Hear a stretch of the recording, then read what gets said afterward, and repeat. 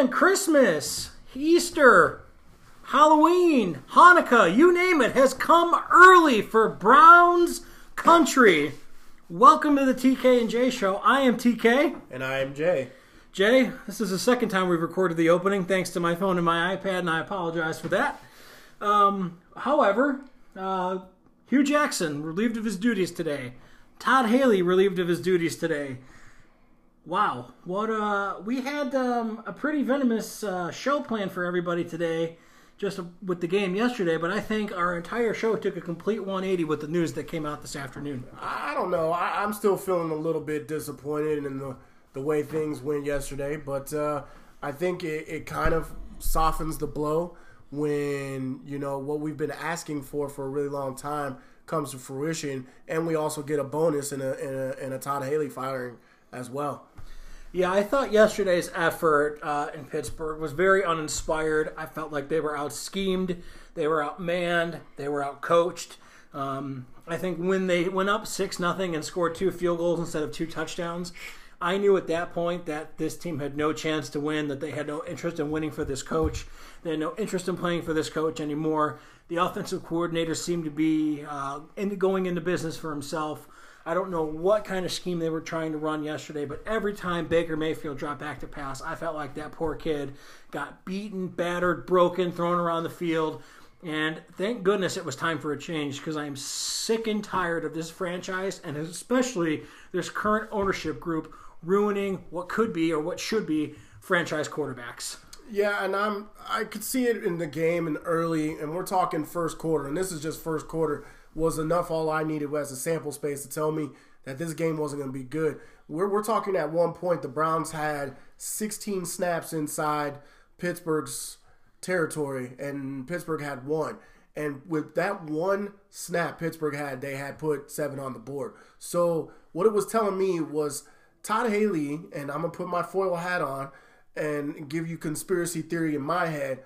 When you say he went into business for himself, I'm saying that Todd Haley was calling terrible plays to sandbag so that he could get Hugh fired and possibly get the interim job himself so that he could run the team the way he wanted to. Those two bickering like schoolgirls behind the scenes about whose team it was absolutely ridiculous. And I'm glad that, Dorsey and Haslam made a point to say this is not supposed to be happening. You're supposed to be on the same page, understand your role, and shut your mouth, and basically got rid of both of them. And basically, one, Hugh being terrible, he gets fired, and Haley being a jerk and being petty, he loses his job too. Love it.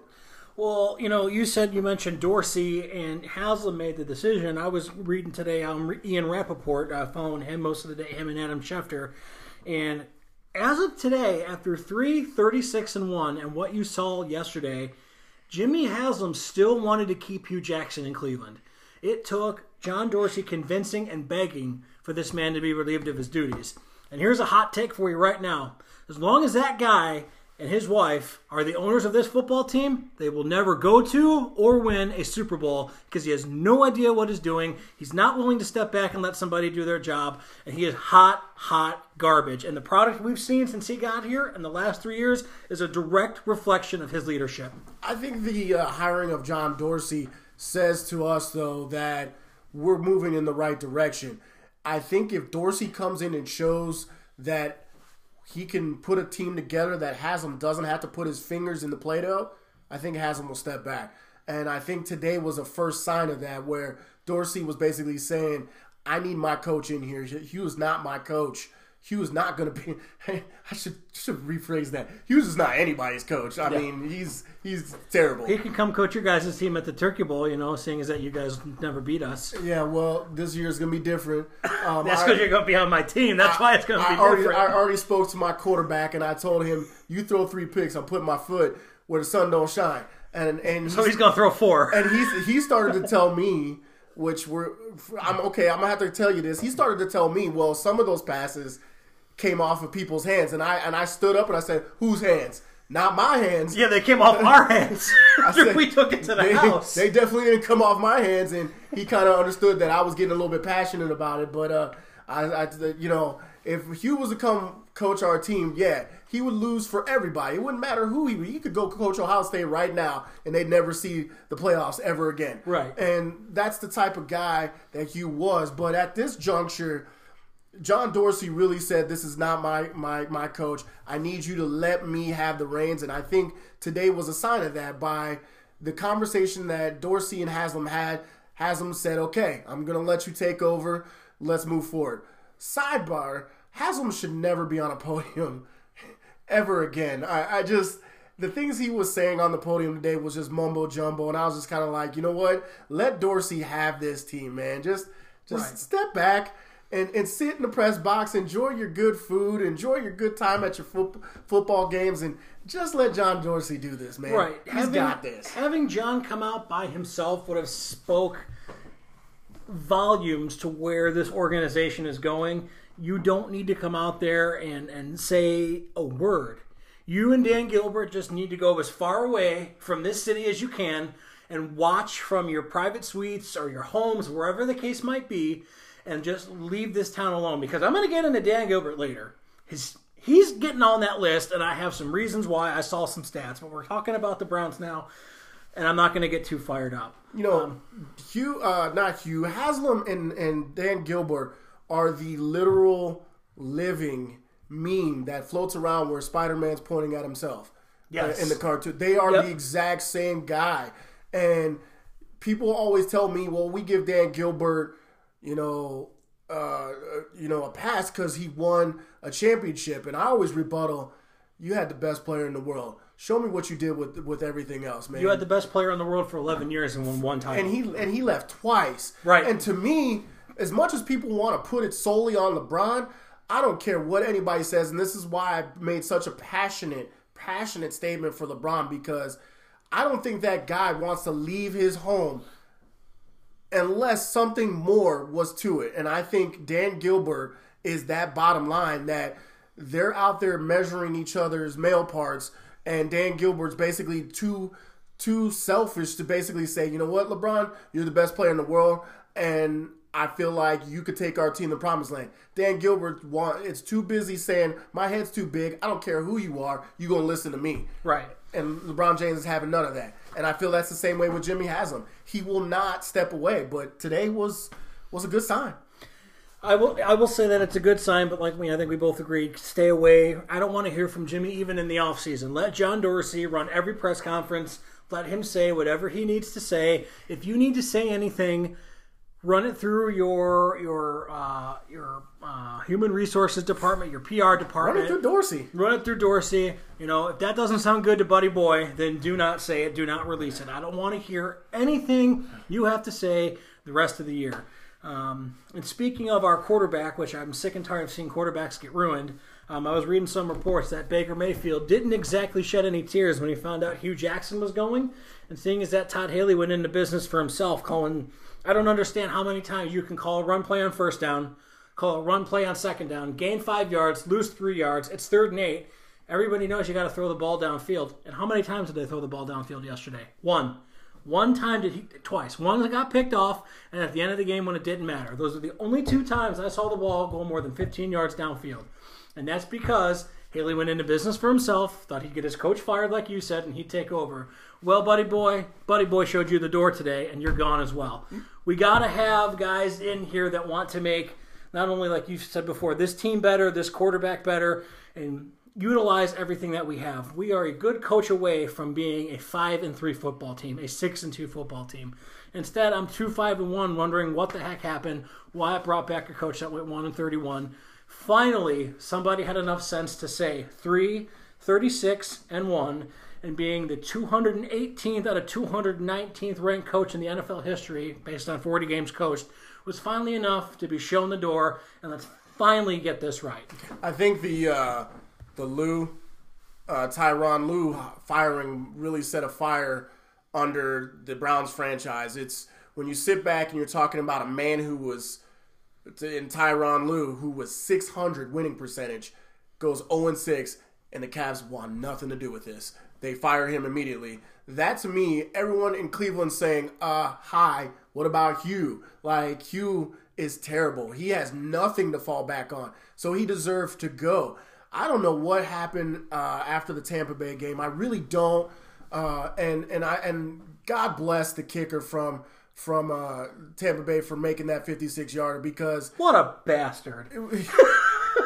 Sorry. And the reason why I say God bless him, because if you think about it, we somehow pull that game out. Haslam has enough firepower to keep Hugh for another week. We got to deal with this crap for another week, right, for however long, you know. So in the grand scheme of things, that kick hurt. But now that I think about it, thank you for that, because basically what we got out of this was what we exactly wanted was Hugh is gone, and I'm super excited about that. You know that you mentioned, that kick going bad, things only getting worse in Pittsburgh yesterday, and then you have the Kansas City Chiefs coming into Cleveland next week. The best team in the NFL, one of the best teams in the NFL, because the second best team, you have the Rams, who are 8-0. And I don't think you can walk into that game at home with Hugh Jackson leading this team and knowing what's going to happen. I saw it yesterday. I saw exactly what was going to happen next Sunday, yesterday in Pittsburgh. Out-coached, outclassed, out-schemed, out-manned, out-everything. And you're going to have to play a damn near perfect game just to be within a touchdown of 10 points of this team. Hugh Jackson would have you down 21, 28 points at the half. They don't make adjustments. He doesn't do clock management well. You got an offensive coordinator who is in business for himself, running on first and second down, only to throw on third down, waiting until the fourth quarter to actually run his playbook. It was time. And I think that this weekend, I'm not saying the Browns are going to win, but I think you're going to see a much better effort from a group of guys who now probably believes they have some people in place that can actually help them win, as opposed to bickering with each other week in and week out. There's two big games coming up back-to-back if we actually think about it. We got Kansas City and the Falcons coming in. Mm-hmm. So those are two big games. I wish we were in a better spot, because those are marquee games where we could have really measured who we were as a team. And right now, those games stand to be blowouts. I mean, those are two really good teams coming in. I think we have a better shot against the Falcons because they've been struggling, but they're even still putting up 400 yards of offense, and that's dangerous for our defense, who have just been purging yards left and right. So, I mean, we got the best turnovers in the league, but playing the bend don't break, type of defense. But these are two really good offensive teams that are coming in, and they could have literally, if we'd have been playing better, those two games would have been easy sellouts. Easy sellouts, potentially flex to Sunday Night Football, one or two of those games. And just another glaring stat, and I got this today off Twitter. Your one-loss record when winning the turnover margin by at least 2 turnovers, which the Browns have done that a few times this season since 2016. The NFL is 230-25. The Browns are 1-2-1.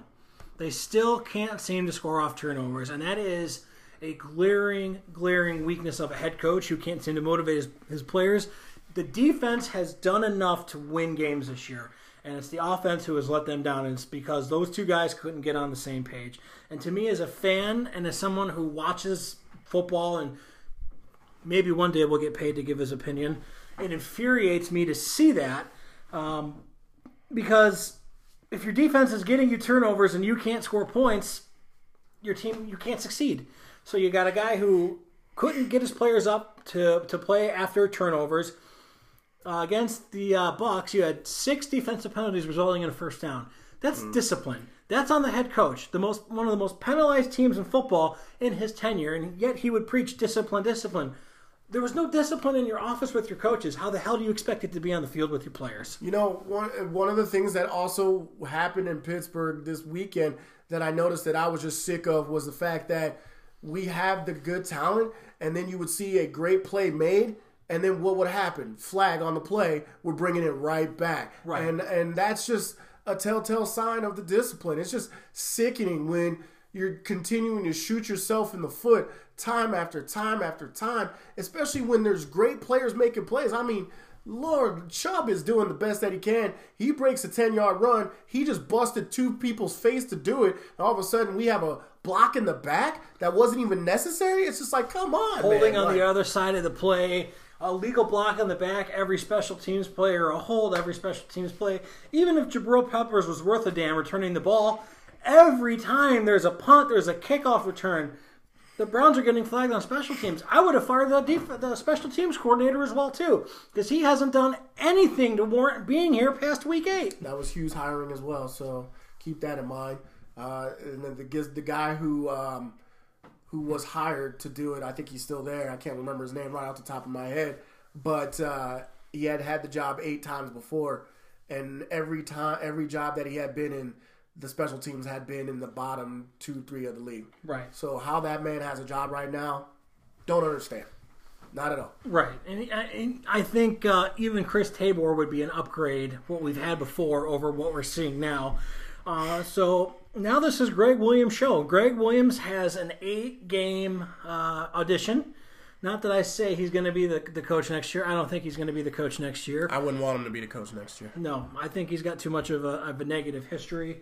But for where this team is now, for the identity that they need to set up for the next guy of no more excuses, blank you, we're going to show up and we're going to play, we're going to give it we're all. I would have to say, they gave the interim coach position to the guy who's been the most consistent week in and week out, even though they've had a couple of spots where they've had some, injuries have hurt this side of the ball.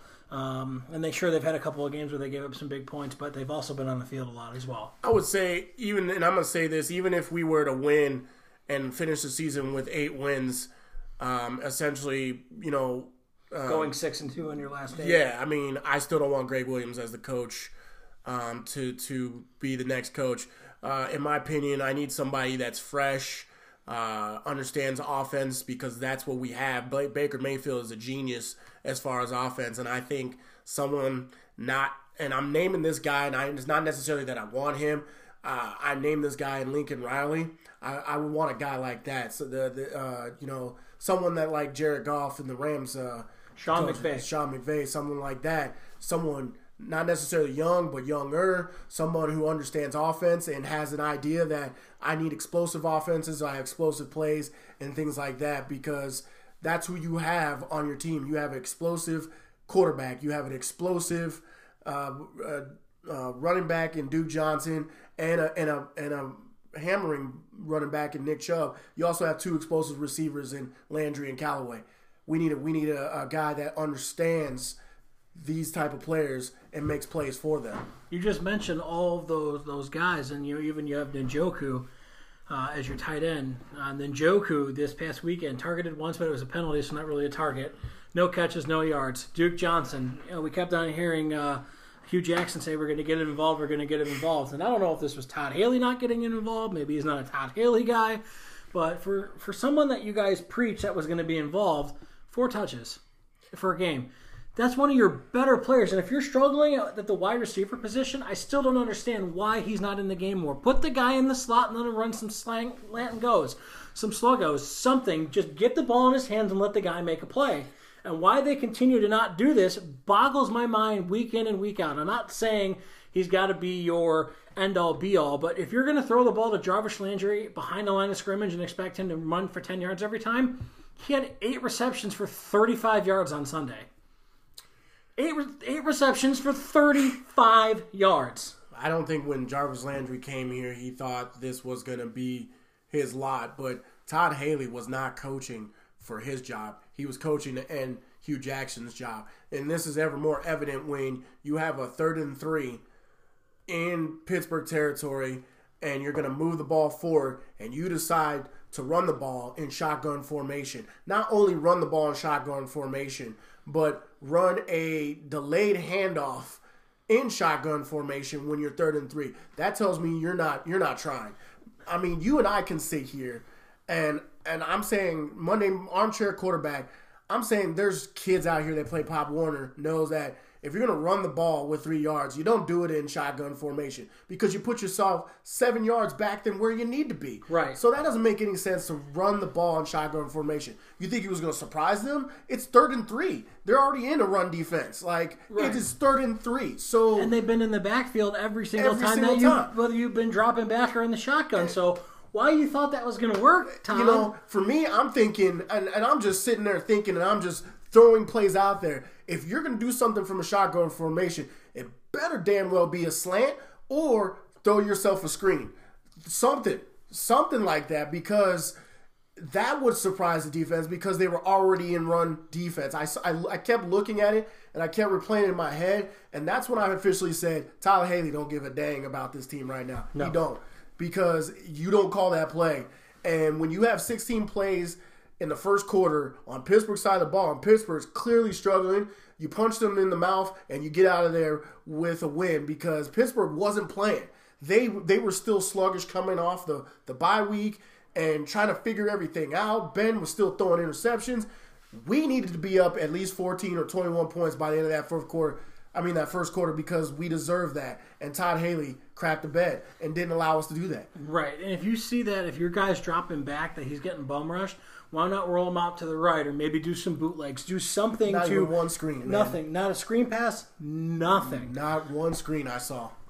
All right, so we've talked Hugh, we've talked Todd. We're still going to talk more Hugh. We're going to talk more Todd. We're going to break down yesterday's loss a little bit more. Ty Lue gets fired. I'd like to touch on that, even though we said we're not going to be too NBA heavy on this show. But since it is local and it was unexpected, I'd like to get into that. Talk about the World Series, I guess. Whatever. You watched WWE Evolution last night, so I'd like to kind of see what your thoughts are on that. I have more thoughts on Crown Jewel and my thoughts on WWE going forward after that. We'll also look at this weekend's game against the Chiefs. I don't know if the Browns have a chance, but we'll break it down. And we've got several additions to the Jackass list, our ever-growing list. Looking forward to that. So we're getting into all that right after this. Welcome back to the voices of the TK and J Show. Speaking of voices, Ty Lue, only coach to win a championship in Cleveland since 1964. I mean, he was LeBron's assistant. I mean, he was the head coach of the Cavs. Gets fired after an 0-6 start to the season. Worst in the league record-wise, worst in the league points given up, worst in the league defensive efficiency. So Larry Drew, longtime Cavs coach, is named the interim coach. Larry comes out today going into business for himself via the media, saying he is not the interim coach. He's merely the voice right now. Jay, what does that mean? That means he doesn't want the job. I agree with him. It's a position that, excuse me, it's a position that sets you up to fail. You're being asked to run this team that has been an empty cupboard. They've been cleaned out. Your star is injured and injury prone in Kevin Love. He don't want this. And he's out for a month now. Out of nowhere. And Larry Drew doesn't want this. This is a train wreck. And this, to me, is another sign when people tell me that LeBron James is selfish for leaving, when that man has enough basketball sense and Larry Drew has enough basketball sense to understand that we do not want to be the figureheads of this team anymore and be the scapegoat for losing all the time when I'm literally dragging a flap of a skin of a basketball team all over the place. Right. That's what Larry Drew is basically saying. I do not want to be the head of the snake that when we are now 0-14, you're chopping my head off too when there's not any basketball talent on this floor right now. Right. He wants to get paid before he takes us on, and I can't say that I blame him. Without LeBron, under Dan Gilbert, the Cleveland Cavaliers have a record 97 wins. How many losses do you think they have? I would say it's 125. 221. I undershot it a little bit. Without LeBron James. That was close. 305 winning percentage. He does pay a lot in luxury tax, and he did when the Cavs were competing. But all of this mess, it starts at the top with Mr. Ego Detroit Maniac Dan Gilbert. He wants to go buy the Tigers. Great. Buy the Tigers. Bye-bye. Sell the Cavs. Goodbye. Go back to Detroit. Take Quicken Loans with you. Wrap it up in a ball. Turn that... Oh, wait, I'm not The Rock. Never mind. Hey, take the Tigers, because you can also turn the Tigers into an inept franchise as well, and we'll be glad to have the Cleveland Indians whooping that butt all the time. This is a staple of Dan Gilbert right now. Dan Gilbert has put an unimpressive product on the floor, time in and time out. And the only thing he lucked into was LeBron James. That is literally what he lucked into, and he literally thought he was too big for LeBron James. That's literally like, we don't, to go back, let me just read, who was the owner of the Bulls when Michael Jordan was there? Nobody knows. Nobody even could tell you what the name of the owner was when Michael Jordan was there, because that owner stayed the hell out of that franchise. It was Phil Jackson and Michael Jordan's team, and it was Michael Jordan's team before it was Phil Jackson's. That's how it should have been here. It should have been LeBron James' team, whoever he wanted in second command, and Dan Gilbert nowhere to be found. That's how it should have been. Dan Gilbert wanted none of that. He wanted it to be his team and LeBron basically be subservient to him. And LeBron said, heck, to heck with you. I'm the best player in the world. I can do this anywhere, which he will. He'll do it with the Lakers, guarantee it. Maybe not this year, but next year for sure. You watch. He will do it. He's done it with every single team. For Dan Gilbert to make a man who was born here, watch this team play as a child, to leave twice, that's on him. He's got to look himself in the mirror for that, because, only in Cleveland, and I hate to say this because, we say we won a championship and that we're not going to go back to the woe was me ways, but only in Cleveland, Ohio, can you have an owner be so bullheaded, so egomaniacal, that you lose the best player of a generation or even a lifetime, not once, but 2 times. Dan, that's on you. And then you wonder why games are going on StubHub for $2 and $3 a piece. Shout out to my boy Mike Sugar. He's him and his his brother Tim have started a new podcast, which I will tell you guys about in a little while to give them a shout out. But he goes, hey, anybody want to go to the game? There's good seats. I'm not going to give Dan Gilbert any of my hard-earned money for that product on the field. I can sit on my couch right here, flip back and forth between the Cavs and 5 other things to see that they're going to be down by 16 at some point, down by 20, get it to within 8, go back down by 20. I don't need to go down and pay $5 to ride the train there and back, pay $3 to get in, still pay full price for popcorn and beer and a hot dog. Why? Why would I do that? I have all that right here and it's free. And Dan Gilbert doesn't understand that his product is the least sought after product in Cleveland. We only cared about basketball here because we were good.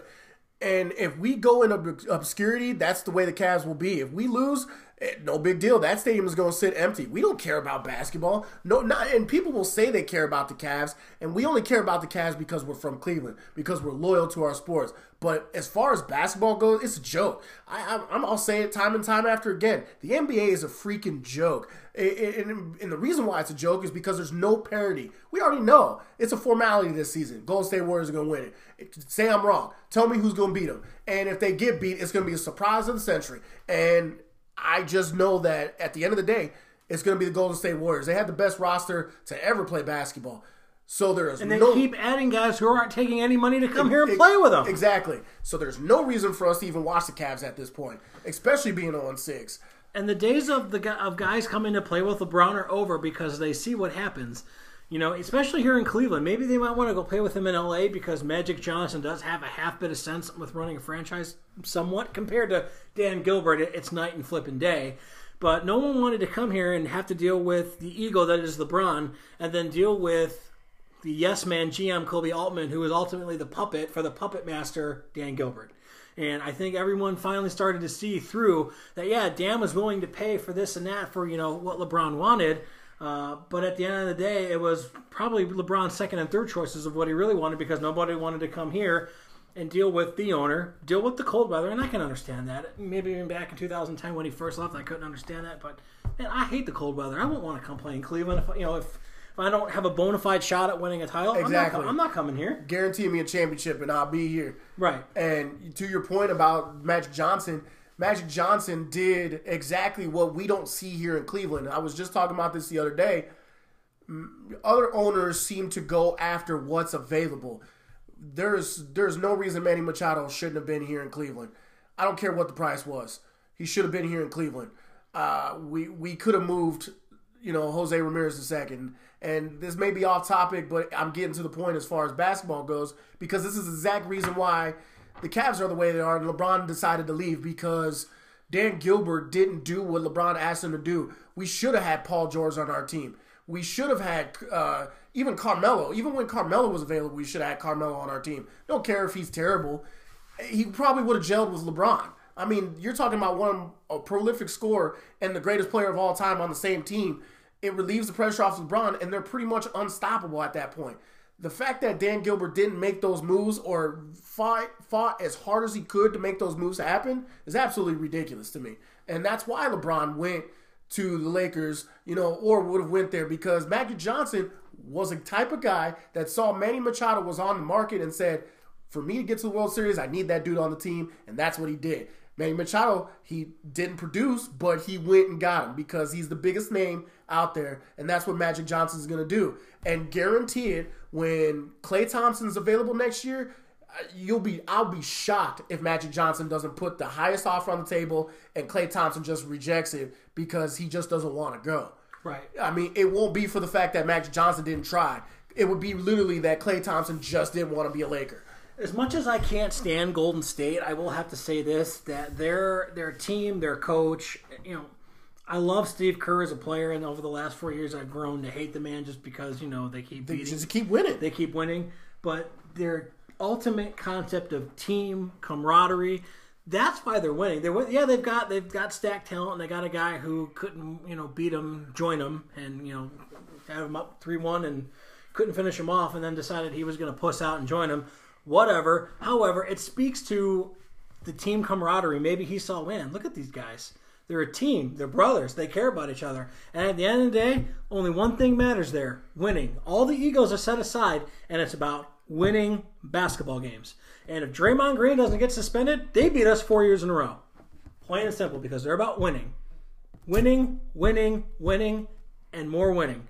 And coming together. It doesn't matter if Steph Curry scores 50 or Kevin Durant scores 50 or whoever scores. It doesn't matter who gets the job done. The job gets done because they are a team, a complete team. They don't play no damn iso ball. They don't try to have Kyrie on one side of the floor and LeBron on the other side of the floor and leave the other three guys wide ass open to do absolutely nothing. Who's ever got the open shot takes it. It doesn't matter who gets the credit because the team, the name on the front of that jersey meant more to them than the name on the back. And that's why they have won the championship 3 out of the last 4 years, and that's why they're going to win it again this year. There's just no question. There's just no question at all. So all those points you just made they're just super on point. There's just nothing more to add to it because you think Kevin Durant comes on the floor and you look at all those guys on the team and you say, there's not enough ball for them to play. But you know what, damn it? They made enough ball for each one of them to play. It don't matter who's stepping up. It's whoever's got the hot hand, we're getting the ball to them and they're going to keep sinking shots. When Draymond Green is sinking threes and Klay, Durant, Curry aren't, they get it to him. And those guys keep shooting it. Yeah. He stopped hitting them in this first half. Those guys pick them up in the second half. Everybody's there to pick it up. And when you turn around and you look at a LeBron James-led team, when LeBron's not hitting, so long to that team. Might as well turn it off, pack it in. It's going to lose the game. When Steph Curry's not hitting, you damn sure that Klay Thompson's going to hit. Or if Klay Thompson's not hitting, you best believe Kevin Durant's going to be hitting. Everybody steps up, but that's also because that franchise made a conservative effort to make sure there was zero holes in their team. And that's what's missing with the Cavaliers, and that's what Dan Gilbert was doing. We had too many liabilities on the floor all the time. Way too many liabilities. Tristan Thompson, J.R. Smith. Oh, Lord, J.R. Smith. Kyle Korver, who disappeared every now and then when we got him to be a three-point shooter. Way too many liabilities. Lord, don't even get me started on Kevin Love, man. Just way too many liabilities on the floor, not producing. And this is why LeBron was just sick of it. I'd be surprised if the dude came back. I really would. If he does, it's going to be a retirement tour just to say goodbye, and that's going to be it. Don't expect another championship to happen here in Cleveland because Dan Gilbert don't want one. Because if he did, he'd have put a product on the floor that we could possibly get one. The only way that LeBron comes back to Cleveland after 4 years is if Dan Gilbert's no longer involved in the franchise. That is the only way he will come back. And for what it is, the Cavs are going to be just as bad, if not worse, these next 4 years that they were when LeBron decided to leave the first time. And it's all on bad contracts. You didn't have to lock these guys up for the money that you gave them. They could have been shorter-term deals for the same amount of money that would have kept them happy while LeBron was here. But now you've got guys like Tristan Thompson, no part of the future here. You've got guys like J.R. Smith, no part of the future here. Kyle Korver, I'm still waiting for you to hit a shot in the finals. I'm still waiting for you to hit a shot in the finals. Tell me a big shot Kyle Korver made in any of the finals games in the 2 years he was here for the finals. Oh, the 2 years he was here? Never mind that. I was going to say when he played on the Bulls, that dude couldn't miss. Right. When he played for the Atlanta Hawks, that dude couldn't miss. Right. But he got here to Cleveland, and I was super excited. He was probably one of my favorite pickups that I thought we were going to get. And he turned around and just disappointed me on all levels. And I remember this argument I was having with a good friend of ours, Adam Vigno, about the difference between, when I tell them that LeBron's never had a more clutch three-point shooter than Ray Allen, Adam was saying that Kyle Korver was just as clutch as Ray Allen. No. And my head about exploded. I mean literally exploded because I was like, what? Kyle Korver has never hit the type of shots that Ray Allen has hit in his career. And when Ray Allen single-handedly saved the Heat in that series in the Ray finals Allen that year. single-handedly saved Boston in his career. He single-handedly saved the Milwaukee Bucks when he played for them. He saved the Seattle Supersonics when he played for them. Yes, he saved the Miami Heat from losing back-to-back championships to the Spurs by hitting one of the most clutch shots of his career. And I was literally like, tell me a time where you sat back and Kyle Korver made you jump out of your seat because he hit a clutch three. And I was like, I'll wait. Man, I'm still waiting. What's that been like 300 days ago, man? Like, right. It hasn't happened. Like, Kyle Korver was the biggest letdown as far as three-point shooters I've ever seen. And in this day and age, if you're going to play especially against teams like Golden State, you may not need your whole team to hit threes, but damn it, somebody got to be able to hit threes, and it can't be LeBron James every single time. And, I want to make one more point, about, we talked about Larry Drew says he's the voice of the Cavs. Man, he ain't the voice of jack squat. Now, here's my point behind this. When you think of the Bulls and those championship runs, those 6 titles that they won, who was the voice? Michael Jordan. The coach-wise, who was the voice? Oh, Phil Jackson. And who fell in line and followed what he wanted to do? Michael Jordan. And then everyone else in suit fell behind. Golden State, Steve Kerr, the voice of that team, the power that they have on that team as far as star power goes. He's the voice. Everybody else falls in line, and they play as a team. Name one coach that LeBron has played for in Cleveland or even anywhere else where that coach has been the voice and he's fallen in, and so is everybody else. You'll disagree with me, but Eric Spoelstra. And I'm okay with I can agree to that to a certain extent. So let me rephrase the question. In Cleveland, what coach did he have that was the voice of the team, the voice of the franchise, from a basketball standpoint, where he was all in and everybody fell in behind him? I don't think he had that coach. No. I don't think he has that. And you know who the voice... Paul Silas might have been the closest to him, and that's only because LeBron was essentially he was essentially a freshman, sophomore. I don't need my owner being the voice of my franchise. Right. I need my owner to write the checks. I need my owner to okay trades when it involves high-dollar stuff. And I need my owner to let my GM come in and not have a puppet in place as a GM that is a yes man and let him run the basketball team. Dan Gilbert, 97 and 221. It's just as bad, almost as bad, as 336 and 1. It's time for you to step back, get some basketball people in here after this season's over, blow it up, get rid of Altman, get rid of the entire staff, and bring in a basketball-minded GM that gives a damn, that's going to have people in Cleveland giving a damn about the Cavs again. And for me, one of the things I've always said, there's especially 2 bad things in sports that I'll tell you that tell you where the level of the type of sport is. One, for me, is if I know your name and you're an umpire. That means you're terrible. Oh, Angel Hernan? Oh, my bad. Exactly. Right. If we know your name and you're an umpire, you're terrible. If you're a referee, if you're a head referee in the NFL, and I know your name, it's besides Ed Hockley. Right, with the muscles. It's besides Ed Hockley, you're terrible. This is the same thing when it comes to owners in every single sport. If I know your name because and you're not high profile, like you're not Usher, you're not Jay-Z, you're not Magic Johnson, you're not Michael Jordan. If I know your name, it's because your team sucks. And it's the same with Mark Cuban. Dallas has only been good 1 season, and they got lucky. That team had no business beating the Heat that year. Don't know why. That was the best finals I've ever seen, just because I was still pissed about it. Right. They had no business, but Mark Cuban, Jerry Jones, another one. Al Davis was another one. Now we are at Dan Gilbert and Jimmy Haslam. We both know his names. The thing about it is, for me, if I know your name and you're as the owner of the franchise, 9 times out of 10, your team sucks. There's only a few times where I can even think of it. It's Arthur Blank.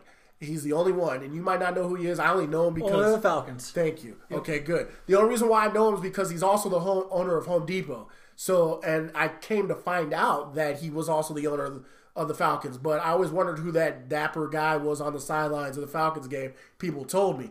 But I don't know his name because he's always in the Falcons business. I know his name because he's just there. Like, right. He's not always in the Falcons' affairs and things like that. It's not like, well, we got to go talk to Arthur Blank to see what we're putting on the field. No, that's not the case. What I realize is that if I know an owner's name, 9 times out of 10, they got their hands stuck where it shouldn't be, and the team is terrible. That's period. End of story. That's how I feel. If I know your name, your team's not going to be good. Right. So... And, speaking of, coaches getting fired and, bad owners, I'm not throwing the Dolans in there because the Dolans have stepped up to their credit. And then the Indians today, God love them. Oh, my God. They trolled everybody today. They trolled the Cavs. They trolled the Browns without even mentioning it. There's that meme of Terry Francona putting on the Chief Wahoo glasses, and his, Hawaiian shirt. And it said, "Never fear, everyone. Hall of Fame manager Terry Francona will be at Tribe Days coming up next month." And it's just like, no kidding. Like, speaking of voices, one voice in that locker room and everybody seems to fall in. We have one of those in our baseball team. Well, Francona is definitely a player's coach, and he's guilty. He's guilty. Jason Kipnis is one of his biggest failures, I'll say. He's definitely guilty, but Terry Francona has earned his spot. And if anybody says different because we lost in the playoffs, you're crazy. You got beat by a better team that cheated. You got beat by a better team. You're right. Yeah, we got beat by a better team that essentially cheated. But you're crazy. The Cleveland Indians have been the best team in Cleveland for almost 20 years now, bar none. You find me a time where they weren't. Even when the Cavs won the championship, the Indians were still the better team. Right. As a team. Team-wise, They're better team. The championship don't mean jack squat to me because it does. I'll take that back. It means what I mean is when we're talking about teams and consistency, the Indians have been Cleveland's dynasty. And to me, Terry Francona has been part of that for the past 6-7 years now. So he doesn't need to go anywhere. Absolutely not anywhere. He's been playing with house money since he got here, and he's turned this team into a perennial playoff team, if not World Series contender. 5 out of the 6 years he's been here. Right. So, and the one year they didn't go, they just had the injury bug just killed them, and they still finished with a winning record.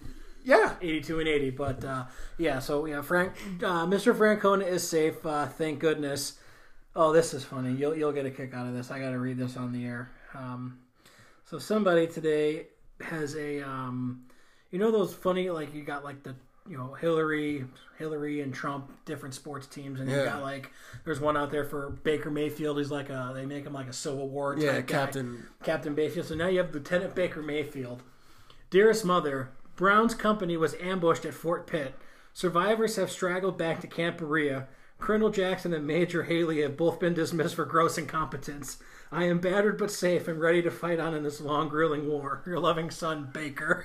Yeah, they pilfered off of the Andrew Luck one, and it's so great because it fits perfectly. We were talking about Baker Mayfield today. We were looking at him at the lunch table as the announcements came out, and he came out and he had some statements. He just looks like a regular guy. Yeah. Just like a guy that you could just hang out with. You'd be sitting around playing video games with, and this is why he had the attitude of, I'm not going to shed a tear. I mean, I'm going to still do what I do. When the time comes, give me the ball. I'm going to make it happen. And that's why I like Baker Mayfield, because he could have easily thrown the towel in yesterday and said, hey, you know what? I'm pretty banged up. I don't want to, it's okay. Let Tyrod go in. But no, he's like, I'm out here because I still believe I can make a play to help this team get back in the game. I don't care if I'm hurt. I can still walk. I'm going to go out there and battle with my guys. Right. He is a younger, better version as far as, just being a leader of Josh McCown. Like when Josh McCown made that speech after he broke his collarbone, Bob just wanted to be out there with his brothers and be out there with his guys making plays. I wanted to run through a wall for that guy that day. And I feel the same way about Baker Mayfield, and I'm much older than Baker Mayfield.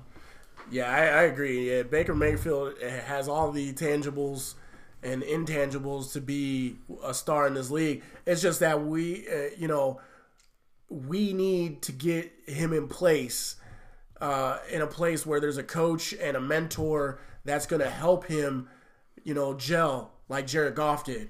And McManahan, he made that statement today about trading Baker, and part of me was just like, I feel you, because you want Baker to succeed. You want him to succeed as a guy in this league as a player. And you think that if the Browns mismanage this situation, we could possibly lose out on one of the greatest quarterbacks to be in this league. And I'm saying that about Baker Mayfield. I think with the right situation, he could be one of the greatest in this league. Are we going to be able to do that here in Cleveland? I hope so.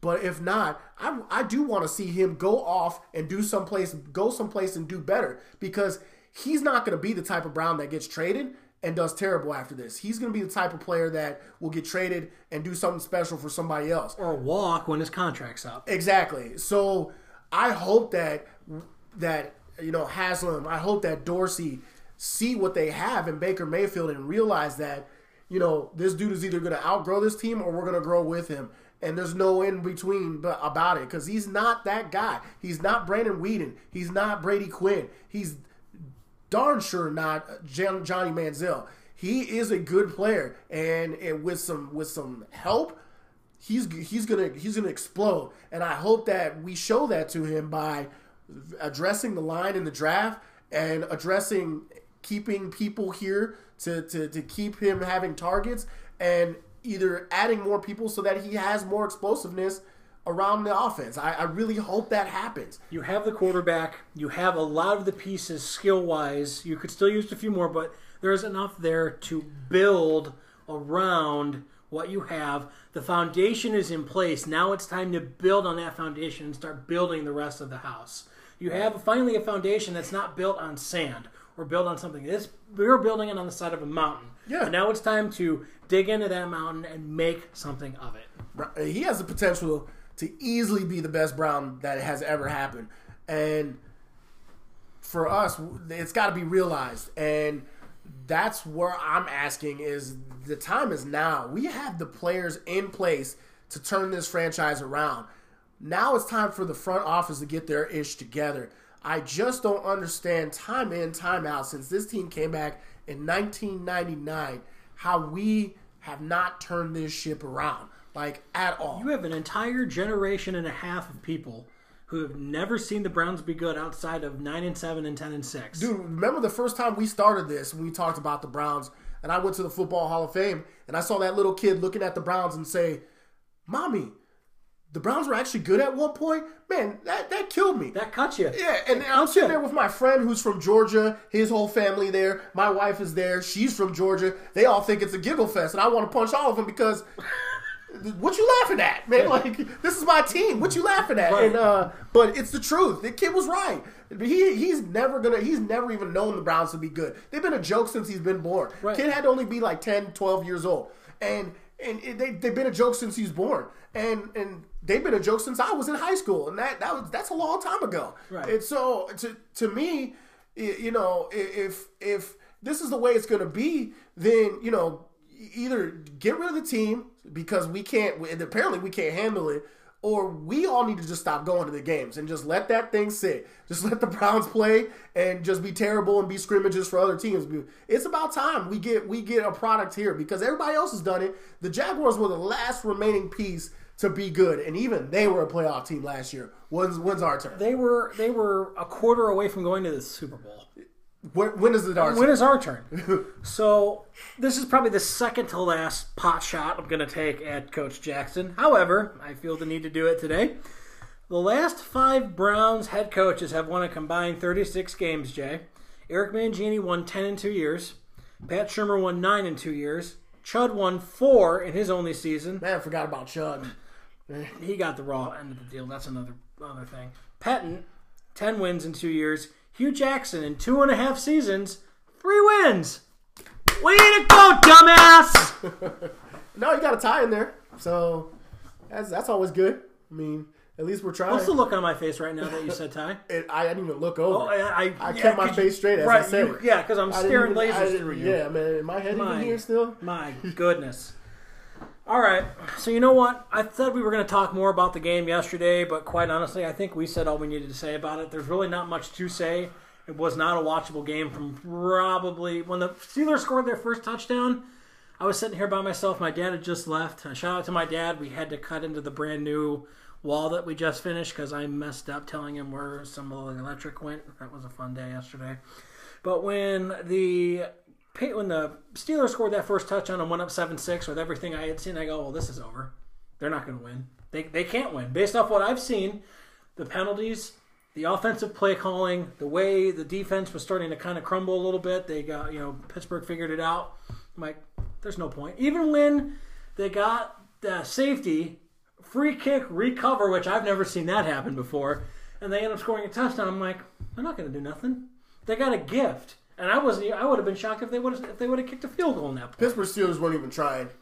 And that's the horrible part about it. You know when I thought Hughes should have been fired, and I'll tell you when Hughes should have been fired.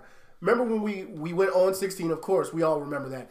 Do you remember in the 16th game, the Pittsburgh Steelers put in their second team to start the game against us? Well, yeah, because they already had a playoff spot locked up. They didn't play anybody that week. That day, when we lost to Pittsburgh's second team, most of these guys hadn't seen playing time all year, and we lost when we had our first group of guys in that game, and we lost. That day, Hughes should have not walked out of Pittsburgh. Should not have. No, that was in Cleveland. He should have been fired before he got to the locker room. Yeah. He should have been fired yesterday before he got to the locker room, let alone wait till noon. He should have been fired before the season started. No. We should have been on Hard Knocks looking at the new coach, learning who the new coach is. We shouldn't have been on Hard Knocks because we would have had a new coach. You can't be on Hard Knocks with a brand new coach. You can't. No, they won't ask you if you've had a brand new coach. I feel like that's something they should relook into, because why would you not want a storyline of a new coach learning the ropes of his new players? Right. That doesn't make any sense to me, HBO. That sounds like I think it's more of an NFL thing than anything else. But that's made for TV right there, man.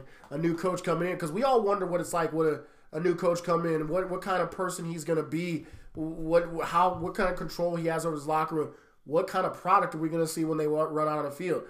That's great for Hard Knocks. I don't know. Maybe that is an NFL thing, but if you're worried about image, how the hell is Hugh Jackson still coaching, man? Like, well, he gone. He gone. All right, I'll take my second pot shot at Hugh Jackson now. I was going to do it in the next segment, or the final segment, when we talk about some other things. But here's the Browns game by game under Hugh Jackson, and L means loss, W means win, and T means tie. Here we go, and I got to make sure that I get this right. For all of those keeping score, right? L, L, L, L, L, L, L, L, L, L, L, L, L, L, W. Hang on, there's a whole other page. L, L, L, L, L, L, L, L, L, L, L, L, L, L, L, L, L, T, L, W, L, W, L, L, L. Fired! That felt good. And credit to Field Yates for that tweet. He put that out, and I was laughing hysterically at work. So, at Field Yates, great job. Absolutely. Sorry, I'm just in a mood tonight. No, I mean it's a great night. It's what the Browns are. It's just slapstick comedy. I mean, it really is. Right. We're forever a dumpster fire right now, and most of us are. I know me and you are two sides of the coin. We think it's funny, but we're also tired of it because we want a team to win. You know, this is why I say this all the time. This is why you nut fans are so crazy, Ohio State fans, because it's the only damn football team you guys got. Maybe that's what it is. It really is. You know what I kind of feel like the Browns are?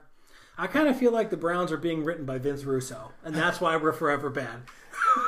And it's crazy because it's just you just never see a team that is this bad, like this organized, this dysfunctional. It's just Only Vince Russo could come up with firing coaches when they fired them, or some of the personnel decisions that they've made, or even some of the clowns they've brought in to throw the football. This is Vince Russo-esque. It's just, if you throw some of the names out there that have thrown a football in the NFL thanks to the Browns, you would literally be like, how did I not get drafted? Because, I've seen some guys throw the ball, and like Brandon Weeden, P.U., Johnny Manziel, oh my God, odorific. Brady Quinn, I'll give Brady Quinn his due. He was a decent college quarterback. He had no business being a starter in the NFL. He should have been someone's backup at most. Well, he was more concerned about bodybuilding than anything else. Exactly. But let's just go through real quick, and then we'll go to the next segment. So, the list of quarterbacks during Hughes' tutelage, the so-called quarterback whisperer, Tyrod Taylor, the only quarterback to not have a losing record, 1-1-1. And he got one. And he got one under Hugh. Right. And the game that he won, Baker Mayfield won for him. Let's go ahead and throw that in there. Baker Mayfield's 1-4. Let's see. You have Robert Griffin III, 1-4. Those are the only ones that have won. You have Hogan, 0-1. Cody Kessler started 8 games. Do you remember any of the games Cody Kessler started? I don't. They were losses. So he couldn't throw the ball downfield. They all kind of blend together after a while. Josh McCown, 0-3. Yeah. And now it's all coming back to me because I wrote this down. And then Deshaun Kaiser, 0-15. And you know what the funny part about Deshaun Kaiser, that's not even his fault. Yeah, exactly. I was going to say, he's still dumpster fire. That was ever more evident, when he went to Green Bay and he had to come in for Aaron Rodgers, and we were like, oh Lord, I know Green Bay was like, oh my gosh. There's a reason why Aaron Rodgers has played on one leg the whole season. They said, hey Aaron, hey, put your leg back in the socket and come back out on this field, man. Like we could know. Oh no, who the hell's he throwing the ball to? he threw 7 damn passes and threw a pick 6. Mike McCarthy was like, hey, I don't care what's in that. Shoot that leg up and get back on that field. Yeah, John Voight was in that locker room, so put that needle in his leg. You put that needle in his leg, you find yourself another blanket quarterback. Deshaun Kaiser, woo! But I don't blame all that on Deshaun Kaiser. I blame that on Hugh for putting that young man out there and letting him stink up the joint. That guy has no... I guarantee he has no confidence anymore. He came here to develop a quarterback, and only 3 of the 7 quarterbacks that started for him won a game, and each of them only won 1. And I think that tells you all you need to know about Hugh Jackson in the NFL. All right, so before Jay and I have any more thought-provoking conversations off the air, maybe we'll have a few more on the air. We were talking off there. I was just kind of looking, and he made a point on Twitter, and I took it with a grain of salt because he's a Michigan fan, and he's 3/4 right when he says Ohio State drops to 11th after an awful loss to Purdue, and then they move up 3 spots after not playing. I'm sorry, I forgot all about that, man. I was in my feelings on that one. I was like, I could read the salt coming off. Dude, I was the Morton Salt lady for sure. Man. But the way I was looking at it, I was just like, well, 3 teams above them did lose, so naturally you'd have to move up even if you didn't play. It'd be the same thing for Michigan, I would think. I would look at it and say 3 teams below them or above them lost. They didn't play, so naturally they would move up. I would say the same for anybody.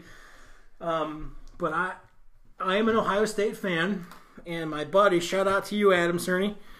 Special Olympics basketball starts here pretty soon. And also, we are looking for a Division IV basketball coach. If anybody out there is interested, please get at me on Twitter. Email me, email the show. I don't know if Jay's interested in it. If you are, we desperately need a head coach for our Division IV team. You would get to hang out with TK twice a week and on game days too, because I volunteer my time on game days to do the scoreboard for any of the games that are before ours, because we always play last because we have the highest division. So I look at it as, I practice with these guys during the week. Even some of the young ladies, we see them too that play. So I owe it to them to come out and support them. And if that means I get to sit there and kind of run the scoreboard and kind of throw out coaching suggestions from the sideline, I do that. But we are looking for a Division IV coach. And I'd like to get Special Olympics coordinator Shelly Schaefer on in the near future to kind of talk about a little bit more about that. And I've also been asked to be on Wadsworth City Radio this week to talk about our basketball team. Well, that's good. I'm kind of excited about that, yeah. But Adam, I was, texting him because he bleeds Scarlet and Gray. Like, he never went there, but with everything he's been through in his life, like, Ohio State is his team. So sometimes I find it funny to just irk him a little bit with my text messages. So I'll just start tweeting him, or chatting him, texting him, overrated, or what the hell is that? Or, this game's over. Up, dagger. And, like, he goes, who the hell are you rooting for? Like, he even called me, who the hell are you rooting for? What the hell is wrong with you?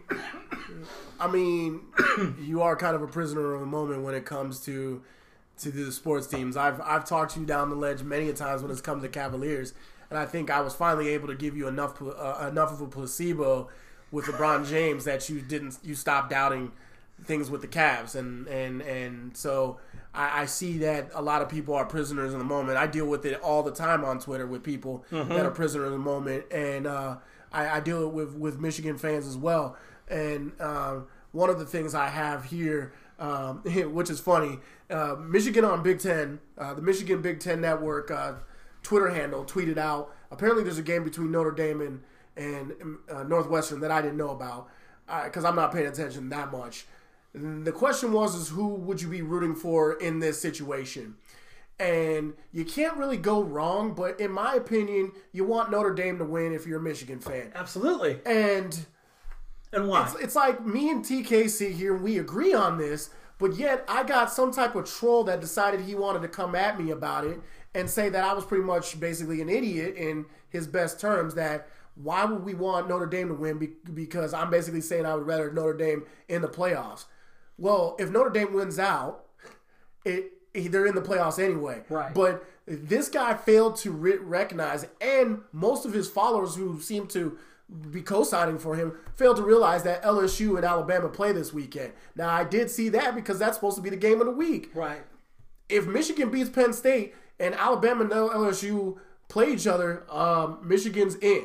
Right. Because one of them have to lose. So why would I not root for Notre Dame to beat Northwestern because the resume looks better? You can't kick Michigan out when their only loss is to an undefeated Notre Dame. It's basically making Michigan undefeated. Right. You basically just take that loss off there and say, you know what? You played Notre Dame at the beginning of the year. You lost to them by 7, and they're undefeated.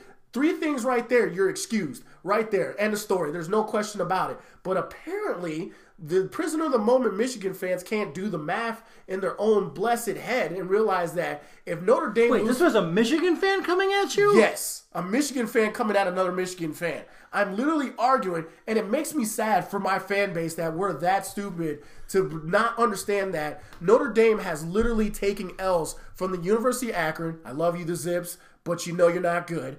They literally took an L from the University of Akron. I forget who else they lost to, but it wasn't a great team. It was definitely a mid-conference team.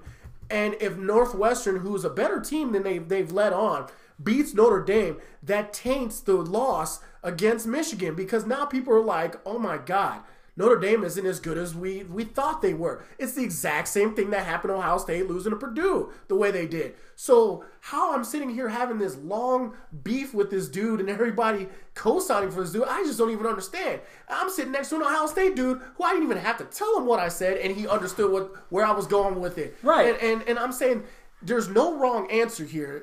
Notre Dame losing still puts Michigan in for the time being, but Notre Dame not losing puts us in at the end of the time when it matters, when they get in the room and they have their little deliberation, the 12 people that are in there, they have the little deliberation. There's no question that if Michigan wins out, Notre Dame wins out, those 2 teams are in.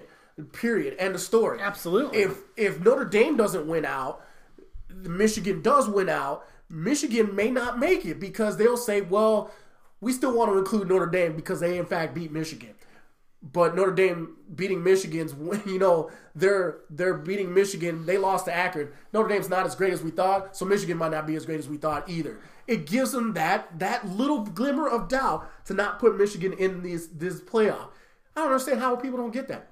I just don't understand. But I'm literally arguing on Twitter, and I'm starting to think the coach for Oklahoma State was onto something. It's a bunch of people behind keyboards that are waiting to collect their welfare checks. Literally. Yeah, that's pretty much what Twitter is for the most part. It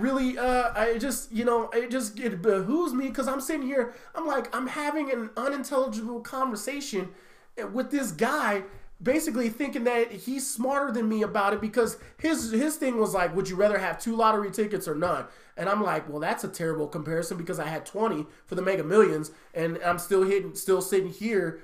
Wait, if you won that, you wouldn't be doing the okay, I know. No, not that.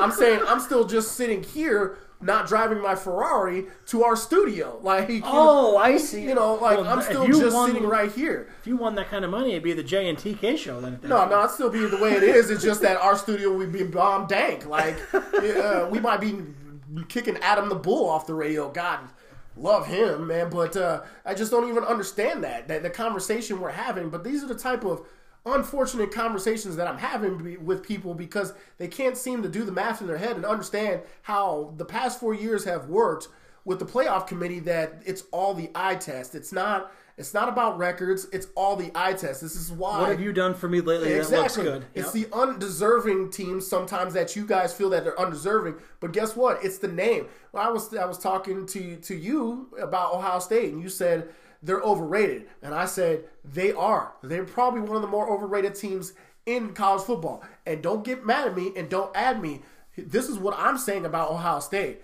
Ohio State may be overrated, but they win games. They know how to win. They win games that they have no business they should win. They like against TCU. Should have lost that game. Or against Penn State last year with JT Barrett. Penn State this year. They had no business winning those games, but they do. And because of that brand, they always get the benefit of the doubt when it comes to the playoff time because of they are who everyone thinks they are. Because what happens when Ohio State gets that benefit of the doubt? They win the whole thing every single time. Yeah, but this year you've got an Alabama team who would destroy Ohio State by 20. You have a Clemson team who would beat Ohio State by 2 touchdowns, in my opinion. Notre Dame, I haven't watched enough of Notre Dame yet to see how good they are. I mean, they do play a pretty tough schedule. LSU would beat Ohio State right now. Georgia would beat Ohio State. Oklahoma beats Ohio State. Does Michigan beat Ohio State? I still don't have it in me to say that as an Ohio State fan, but I don't see them as a top 4 team. They're not. I don't want to see them get in and then have Clemson happen again. Yeah, well, you're just going to be staring down the barrel of it because if they get past Michigan, and I'm putting the if in there this time. Oh, not very win. Much if. Oh, yeah. Not win anymore because with the way the past 2 seasons have gone, Michigan should have walked away from both of those games with wins. Undisciplined and shooting themselves in the foot is why Michigan ran away from those games as losers. So this year is a huge if. If Ohio State beats Michigan, you have no choice but to put Ohio State in if they beat the West contender for the Big Ten title. And in my opinion, it's going to be Northwestern because Wisconsin's been terrible. You can't put Ohio State in that when they beat a god-awful Northwestern team for the Big Ten championship. Because Ohio State is who they are. You thinking about the remaining games on the schedule, the only team above them right now that stands a chance is Oklahoma. That's the only team right now. But when you look at it, LSU is going to lose. I feel like Notre Dame may not finish undefeated at some point. And there was another team that I'm looking at. It is I pulled up the Big Ten schedule. Yeah, I know. I just wanted to take a look at it, and it's just like there's nobody in that Western Division that makes me say, "Holy smokes! If Ohio State beats these guys, even if they've been big, they deserve to go in."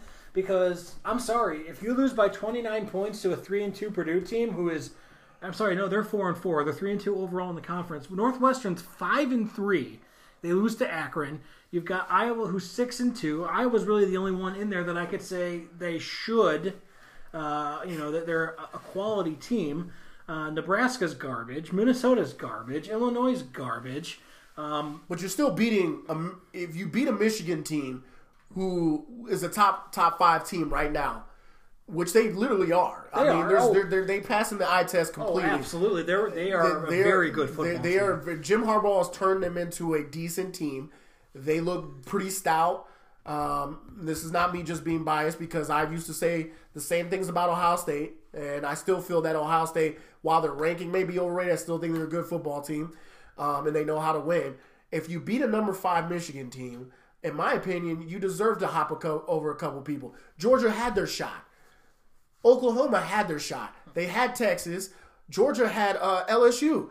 They both lost. Ohio State beat their top 5 team. So why not jump them? Why would you not jump them? Like that to me means you're at least going to 5. LSU is going to lose, so they're probably going to drop to 5. Right. While LSU may be able to beat Ohio State, we're never going to see it. No. And Georgia has to play Alabama in the SEC championship, and there's no way a 2-loss team gets into the playoff. No way. So this is why Ohio State makes it in. If they beat Ohio, if they win out, they make it in the playoffs. If Michigan wins out, they make it into the playoffs. Those 2 teams control their destiny. This is why the Michigan-Ohio State game is still the best rivalry game in all football, because somehow it always is for more than just pride. It's for something. I still wish Ohio State and Michigan State were in separate divisions in the Big Ten, because not only would I like to see them play the last game of the year, but even so, even if one of them has a bad game or it's a close game and something happens, I'd still love to be able to say, man, they're going to play again next week or in 2 weeks or in 3 weeks for the Big Ten championship. Why isn't that happening? Because the reason the game is so hyped up as it is because you only get one shot at it. You only get one time to box with, and not God, but this is what you're getting. Yeah, okay, CM Punk. Right. You only get one time to box with God, and that's it. You better take your best shot. And if you don't play that way, you got to wait 365 days. Michigan's been waiting 2,000 to beat There's Ohio a State. Twitter account every day, and I don't tag you in it because I like you, but literally their handle changes every day with So when you like it, though, I still see it, so I had to mute it. Oh, did you? Yeah, I only like them here and there. I don't like it every single day. But when you do, I had to mute it because, I mean, I'm trying to control my blood pressure, and it doesn't help when I see that every single day. I understand that Michigan has been just putrid for the past 7 years, and the past 3 years we finally come back, but, you know, it's tough to look at. I think things are changing. I don't know if this year is the year, but darn if next year won't be the year, I'll be shocked because we'll have a senior. It's coming. Yeah, I mean, you know, the quarterback returning from Michigan is going to be a senior. And he's not good enough to go to the NFL, but he's good enough to manage an offense, apparently, from what he's shown. And we still got 2 young receivers in Nico and Donovan Peoples-Jones, and we have Tyreek Black coming back. And, you know, I know you guys don't want to hear about Michigan. I understand. I'll get off my soapbox about Michigan, but I'll tell you, this team is going to be a force to reckon with for the coming years, and Ohio State's number is going to get called. So get ready, because if it's not this year, that countdown is going to be 0 next year. I promise you. I told you, I don't feel good about the game this year. You don't have to feel good. No one ever feels good about it. I mean, this is. I felt good about it a lot lately. I just don't feel good about it. You should have felt good about it last year and the year before that. But I did. You shouldn't have. You notice how when JT Barrett got that first down, I hid behind the biggest guy in the room because he was an Ohio State fan? Yeah, I still take him down, though. We tried that. We all saw how that worked out for us. He tripping. Yeah, I can take him down. Stop it. You, myself, Vino, Will, and somebody else was there. We're all on top of this guy trying to hold us down, and he literally Hulk smashes us all off of him. Yeah, well, we'll figure it out. I mean, he is truly like a man among children. So the question I have to ask you real quick, you're having your surgery. Are you going to be ready for the big game? Yes. It's a 2-week recovery. So 1 week off work. The next week won't be Thanksgiving, will it? No, because you're doing it first week. Yeah, no, you'll have 3 weeks. I planned my surgery with that in mind. And in fact, I think I'll be even more forced to be reckoned with this year because I'll actually be able to breathe. Last year, a lot of things that happened to me where I had Here come the excuses. I had Good. no, for me. For me personally, I was pretty disappointed in my performance because I had to take some plays off because I had no air because I couldn't literally breathe. You have 2.5 weeks, 17 days from your surgery to the big game. Yeah, I'll be fine. I plan on playing soccer the week after. All right. So we'll see. But I know that after the surgery, I should be ready to go. I'll only be on the disabled list for really a week. I think I'll take the 2 weeks just to make sure that I recover properly. And I think the first big thing I will be doing is our Turkey Bowl. I'm going to need you, because you probably are friends with more of the people on Facebook for this. I need you to put that out there in a... you got it, man. In a Facebook thing. Make sure that it's private, because I don't need certain people that we know getting in on it. And I keep getting asked, why don't you guys come out and play? And it's, all kidding aside, those are some of my closest friends as well. But we have a bigger group.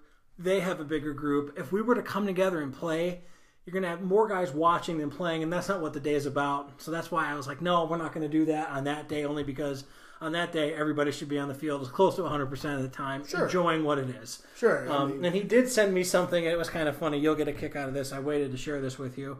But Pinnacle on Route 18, up towards Fairlawn, they have, adult leagues for Pinnacle to play football, either indoor or outdoors. So I get sent a link to Pinnacle Sports, and I know exactly where this is going. And then, he put, a face that didn't have a mouth on it. And I said, oh, you want Jay and I to put a team together to play you guys? That's cute. And no response. He immediately went to New Orleans versus Minnesota. No rebuttal, nothing. He knew I had him dead to rights. Oh, he wants this work bad, huh? Oh, he wants it. It's flag football? Flag football. Yeah, okay. Yeah, see, a lot of people can mitigate things when it comes to flag football. You take away some of what I do when it comes to flag football because it's a sport where you take away football. You're playing football, but you're not playing football. Right. And some basically what we do in the Turkey Bowl. That's exactly what this league kind of is, but a little more strategic. Well, are we allowed to see? The thing about what we do in our league is we're allowed to actually push, shove, things like that. Oh no, Pinnacle's pussy ball, in my opinion. Exactly. Yeah. So, and I played flag football for intramurals, and you're talking about some of the things I used to do as a defensive back that made me as good as I am weren't allowed in flag football. Right. I'm not the type of person to hold you, but I got to find you. So I got to touch you, and if you touch anybody, it's a flag. Right. So I'd love to play flag football. I play with those guys, against those guys. We could probably put a nice team together. I don't doubt it. It's just a matter of that all of us are in our upper 30s, early 30s.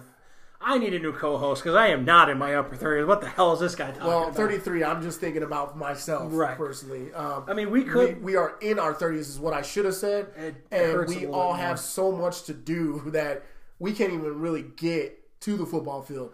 Athletically, I don't doubt that we could put a team together that would definitely compete. It's our schedules that suck. Right. So, if we being an adult sucks. It really does. It really does. Being married is wonderful, but being an married adult, being married as an adult, right? Because it's not just you anymore. You got your significant other and their family you got to think about. God bless you, sir. Thank you.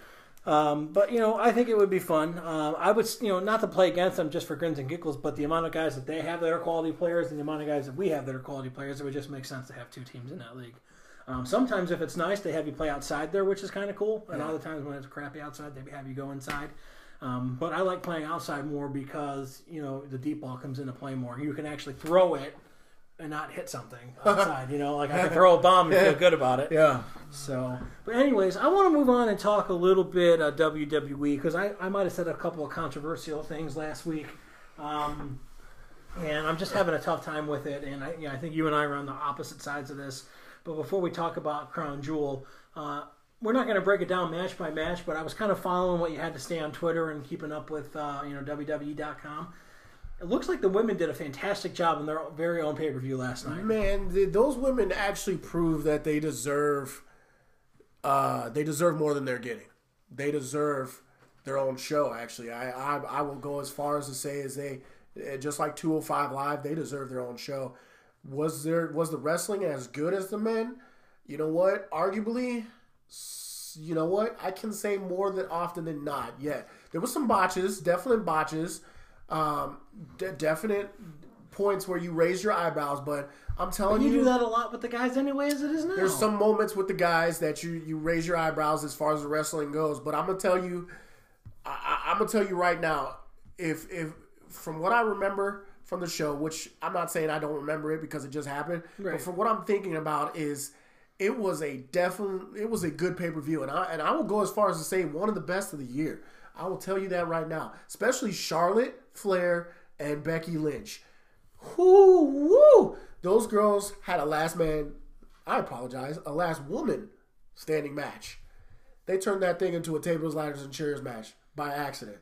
Wow. And Charlotte took all the bumps pretty much in the match, and you would have thought they killed that girl. And she went through 2 tables. She got slammed on the ladder. She took multiple candlestick hits. She took multiple chair hits. Becky Lynch, couple of same things. I mean, they were not afraid to steal the show last night. And I'm telling you, I was absolutely 100% blown away by those women. I was into it more than I've been into most pay-per-views this year. Not gonna lie. That's awesome. Couldn't look away. Could not look away. I normally, when I'm watching pay-per-views, I'm on my phone. I'm even tweeting sometimes, not paying attention. You saw that I only gave one or two tweets last night because I was literally watching. Right. And I couldn't take my eyes off it. It wasn't just because there was women out there, because they're all beautiful.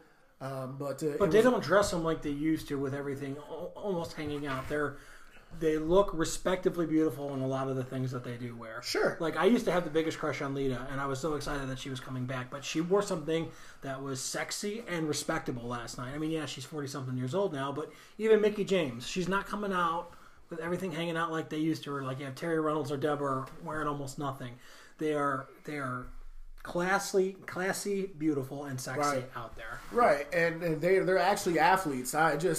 Kari Sane, she impressed me. I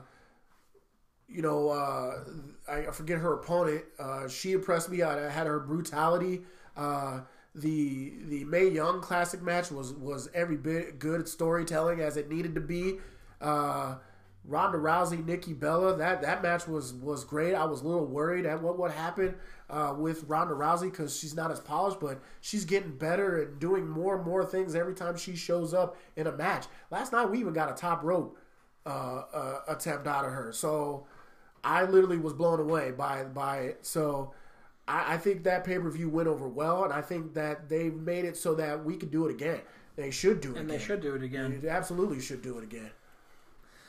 So let's talk about Crown Jewel. I'm not going to get into the whole, we know what happened with the reporter, and that it's an awful thing that happened over there, and the cover-up or whatever is being, reported out there. The fact that, the Saudis are paying as much money as they are to WWE, but WWE is a publicly traded company. I said if they go through with this, I'm going to have a tough time watching the product going forward, just based off of, if that were to happen over here and we were to cover it up, I'd be hesitant to watch things over here. But you have a lot of your top stars, John Cena, Daniel Bryan, basically saying we're not comfortable going there. In fact, we're not going there because of everything that's going on. I need to feel safe. Is this just because the Saudis have paid so much money? Is it because they put so much promotion into this? Why is Vince so hell-bent on making this show happen? And because Vince is a promoter. That's what the WWE is. That's what Vince McMahon is and will always be. He is big on business and promoting his business. And this is bad publicity if you don't show up, especially after all the money they paid. I get it. It makes a statement, but WWE is not about political statements. They've only made one political statement ever in the whole entire thing, and it was basically showing up after 9/11.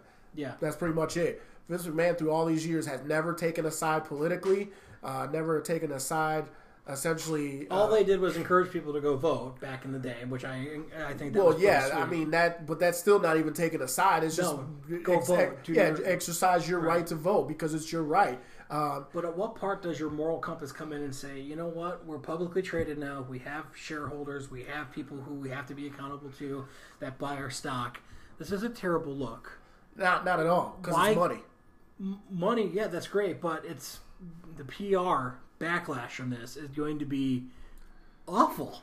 I don't think so. I couldn't disagree more because it's about money. You're a publicly traded company, like you said.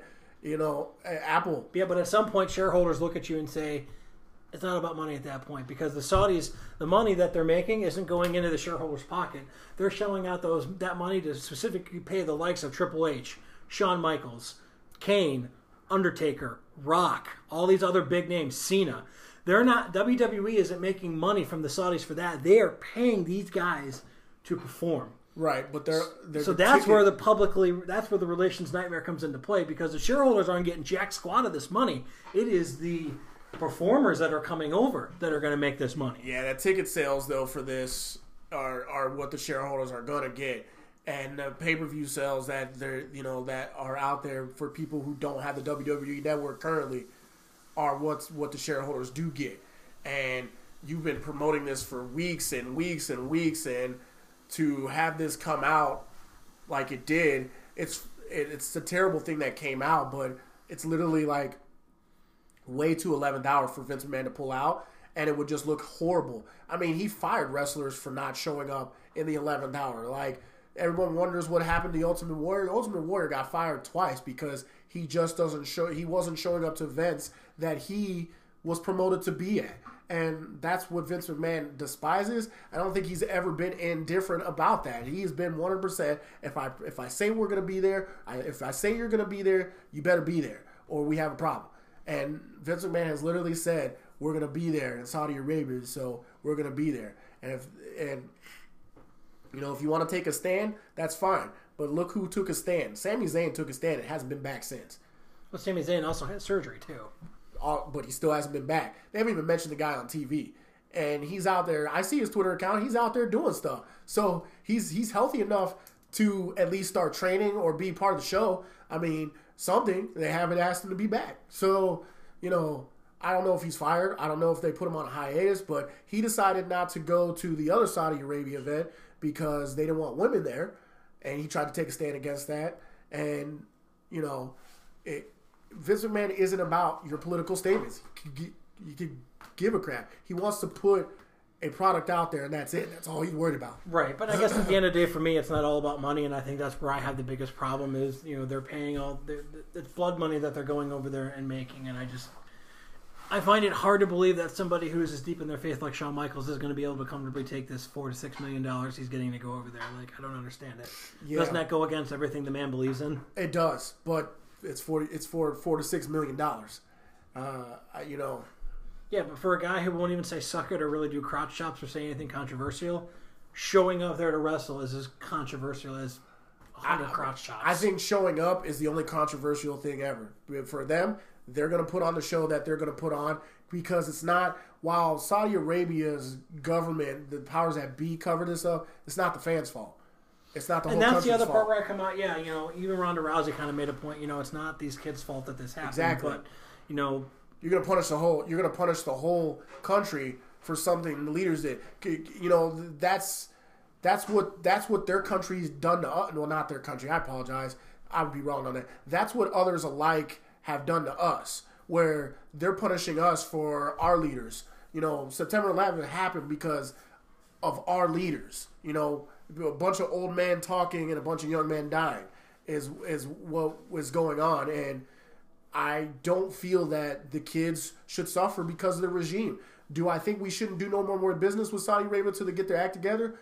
I agree to that, but there's a bunch of people in this country that deserve better, and this is something that can be essentially a beacon of hope with wrestling instead of the just horrific story that came out. So my biggest fear is that they go there and something happens to one of the performers, and then what? I don't think that would happen, though. I think that it'd be one of the more secure events. But the guy was in a consulate. That should be the most secure place of them all, and he was dismembered. Anyways, I don't want to talk about it. I get it, but my biggest fear, like I said, is something happens over there that causes more than just Vince McMahon to have to step up and say something. And that's just more pie in the face. I don't think they want to commit an act of war against the WWE. I feel like you do something to a WWE wrestler or anything such as an American, and we find out about it, you might as well consider your country a lake at that point. So I don't think they really want to do that. Well, let's hope for the best. And before I go any further, too, we should have done this at the outset. Thoughts and prayers to Roman Reigns and his family. Leukemia is not something you'd wish on anybody. I'm not a big fan of how they book him or maybe his promos, but at the end of the day, he's a father and he's a husband and he's a human being. And I wish him nothing but the best in his fight against this terrible disease. I had to admit that I almost cried. I had a couple tears coming down when he came out because I wasn't expecting that at all. I wasn't expecting him to come out and make an announcement like that. I came up to expect something out of him as such of another boring rigmarole that he always does. Right. And for him to be as honest and as forthcoming as he was about it, it was just so sad to me. Right. It blew my mind that this could be happening to him. And it also made me think that when he comes back, he should just be that guy from now on. That guy that stood in front of us and just spoke from the heart and everything like that, because it was the most genuine I had heard him speak since he's been in the WWE. Right. And it was sad that it was that announcement that he had to make. And, whew, man, I get chills thinking about it, because I just couldn't believe that was the announcement he was going to make. Because somebody that big, that tall, that muscular, I mean, it can get anybody. Yeah. It truly can get anybody. And for me, I was just so glad the way everybody did what they had to do to show that they were supporting him and that they felt, when I really started to lose the control on the tears was when Seth Rollins came out and his music hit and he was already just bawling, because they said Dean and Seth had no idea he was sick. Yeah. And that they basically said when he starts walking up the ramp, that's when you guys go out and you'll find out what nobody knew backstage other than like Vince. Yeah. And, nobody else knew that that's what he was going out to say. That's so crazy that they didn't tell anybody, but it also brings more to it. No one gets. And I thought Heyman's promo was amazing. He said what he had to say to pump the guy up and to wish him well, but then he was still able to be that a-hole Brock Lesnar advocate, but in a way that was respectful and still part of the show, but still got the message across that this is a show and this is one of our brothers, but we still got a job to do. And to many people's contrary beliefs, the fact that Dean Ambrose turned on Seth Rollins was booked perfectly, because people were like, not tonight, why tonight? And I'm like, why not tonight? Why not tonight? It gets you even more venom for Dean at this point. Right. There's also, on the flip side, for those of you out there that said this horrible thing, you may not have seen it, but I've seen it. And instead of even engaging them, because I'm a firm believer that you really shouldn't engage trolls because you give them a voice. Right. There was multiple people on there that I had to block when I'm looking up this stuff that basically said that they made Roman Reigns do this so that they could finally get him over. And I thought that was the most horrible thing I've ever heard in my entire life. And I'm so sad that we're at this point that people would believe someone would announce they have cancer just to be a face in the WWE. That's ridiculous. Vince McMahon may be a lot of things that I don't agree with, but that's not of a level I don't even think he would stoop to. I don't think Roman Reigns would stoop to that level. I don't think there's a human being on this planet that would stoop to that level. I would walk away from everything before I do anything like that. I just don't think that it's something that you take lightly, and to announce it to everybody that you have that, and then to be a fraud, you can't come back to me. No. You're a terrible human being. So for people to even suggest they would do this to get him over, I just don't know what type of world we live in. That's something that came to someone's head. Get off Twitter, go back in your mom's basement, get on the computer, fill out some job applications, and do something with your life. Stop using my tax dollars as your welfare check, coming up with these stupid angles in your mind that only exist in your mind. Yeah, I was shocked, and even one of my friends had texted me that too. Yeah, I said, man, I would have never expected you to say anything like that. Hell no. So, but you know what? Twitter trolls, you just made the list. Speaking of lists, I got a few additions tonight. We're going to more than double the size of this thing. So to recap our the TK and J Show Jackass list, we have Kyrie Irving as the president, Isaiah Crowell as the vice president, Aaron Goldhammer, JBL, and LeVar Ball as normal members. I put LeVar Ball in there last week just because of the big Baller Brand shoe thing. I'm sure you've Is that still going? Apparently, they came out with an economy shoe or something to that effect that isn't as expensive. And a Starberry? I went nuts. I go back and listen. Like a Starberry though? Something like okay. Yeah, right. All right. So Jay's got a couple of people. I have more than a couple, so I'm going to go ahead and give a few of mine. I am putting Hiram in Cleveland on the Jackass list, and he's at.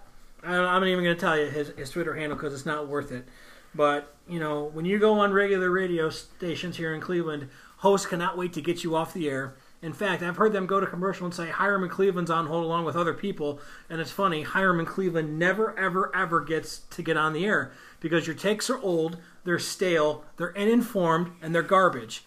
You don't even have the guts to do your own podcast. And you have a guy busting his ass like Jack McCurry going out there doing 2 different podcasts and being successful enough to get advertising dollars for his website that he's worked his ass off for, to say that you would come out and call out his BS? Come on, Hiram. I didn't think you were I didn't think you'd stoop to that level. But for somebody who said they were getting off Twitter, get off Twitter, jackass. Huh. And then Mike Greenberg. I hate to do this to Greeny, but if you talk about our coach getting fired and then saying we should trade our franchise quarterback just so we don't ruin him, that's an automatic spot on the list.